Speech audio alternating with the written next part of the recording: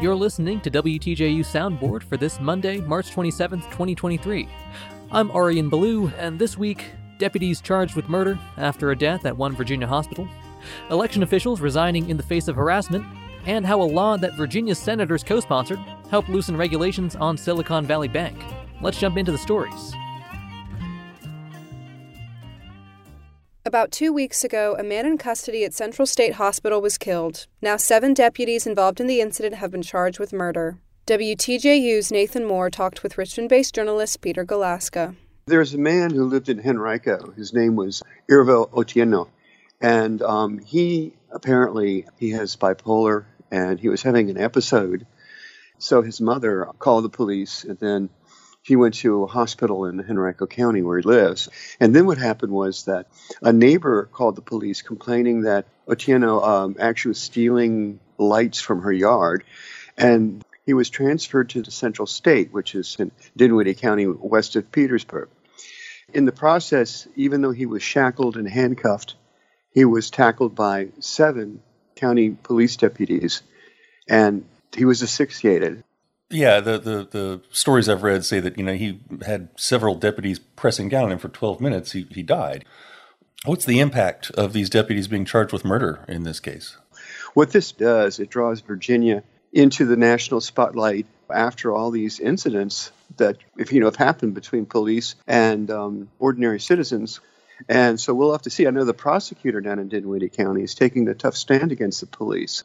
I know a police officer here in Charlottesville who looks at stories like this and sees bad policing, like they didn't follow procedure or protocol. But they keep happening. It's almost like there's a structural problem here. Yeah, I know. It's hard to explain. A lot of people in Virginia, politicians, have said we need better, mental health care. And one of the reasons that the man was having such manic episodes was because he was out of his meds. And in fact, his mother brought some medications to the hospital and the state hospital, and they wouldn't give it to him. And that's just outrageous. Election officials across Virginia say they're trying to do their best in some pretty difficult circumstances. And some of them are resigning. Michael Pope reports.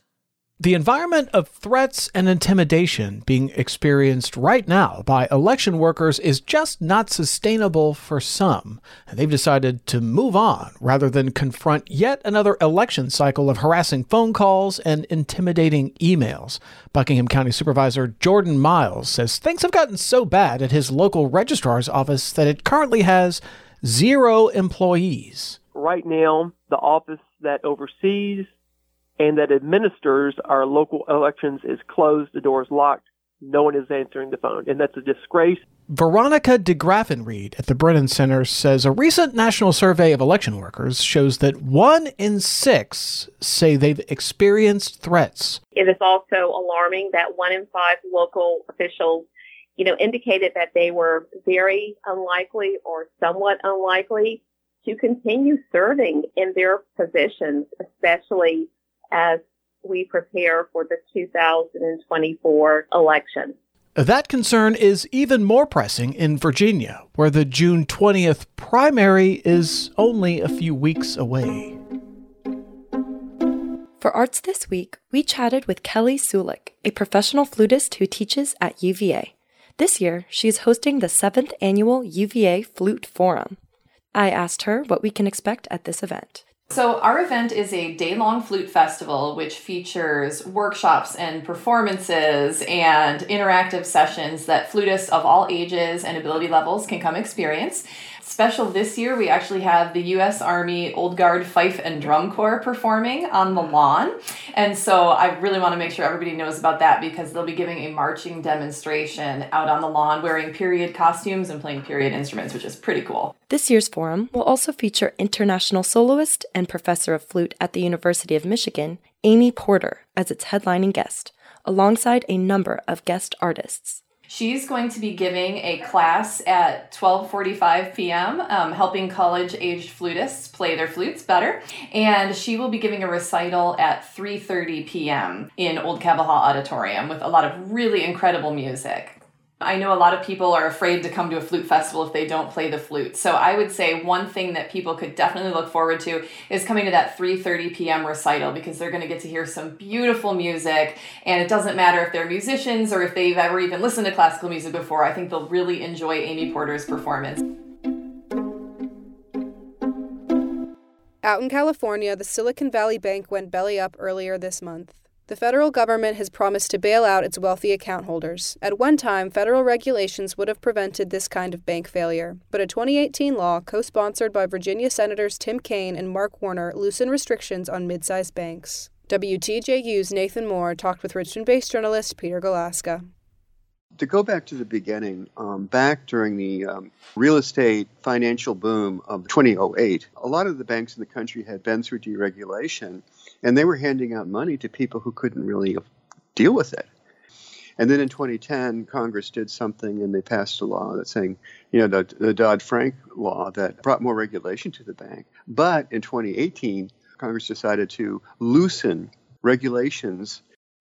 Essentially, there was the Great Recession, which led to tighter restrictions on the banks. And then in 2018, Congress went ahead and loosened restrictions on the banks.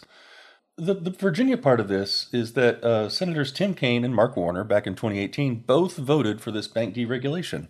Right. How come? Well, they just think it's give the banks more breathing room. How do Kaine and Warner justify that today? I mean, looking at the thing that happened 5 years after that vote. Well, Mark Warner's office put out a statement to the media saying that, this was an isolated example of bad management by the bank. But, I mean, it's happening, and everyone's getting really jittery because it's not just 3 or more American banks, but Credit Suisse, Switzerland, has also gone through something similar. Once you get this kind of idea of a run on the bank, it's scary because you don't want to have people coming in and taking all their money out of the bank. Because that's just causes a lot of trouble. A new federal report on earned wage access is reopening a debate from the General Assembly session earlier this year. Michael Pope reports. Earned wage access is a new kind of financial technology that may or may not be a loan. A new report from the Government Accountability Office sheds light on the need for clarity on that issue.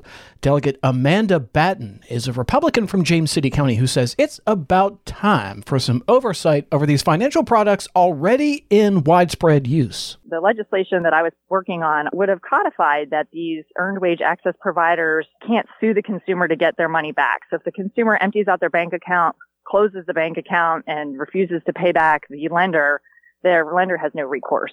20 years ago, lawmakers took action to add new language to the Virginia Code that allowed payday loans and car title loans. And history may be repeating itself, says Jay Spear at the Virginia Poverty Law Center. This was like deja vu all over again for me because it's exactly what the payday lender said. And then we ended up took us 20-some years to get the payday lenders and the car title lenders to leave the state. So that's why we were not crazy about putting a stamp of legitimacy on this. The U.S. Consumer Financial Protection Bureau is expected to make a determination before the next General Assembly session, when Delegate Batten plans to introduce similar legislation again. Virginia has a state corporation commission, but it still has just one member. House Republicans and Senate Democrats cannot agree on how to fill the empty seats. WTJU's Nathan Moore talked with Richmond-based journalist Peter Galaska. Well, it's a big deal because it's the largest regulatory outfit the state has. And, it covers everything, regulation of utilities, railroads, insurance, and a bunch of other things. It's a 3-person board that oversees it. And they're down to 2. And then last year, a lady who'd been on the board for 16 years had decided to retire. It used to be that the Republicans would pick somebody, the Dems would go along with it, or vice versa. But in the partisanship that's coming out more and more, they're nixing each other's candidate. It seems like with 2 open seats, there'd be some kind of way to come to a compromise here. It's not a zero-sum game in the same way.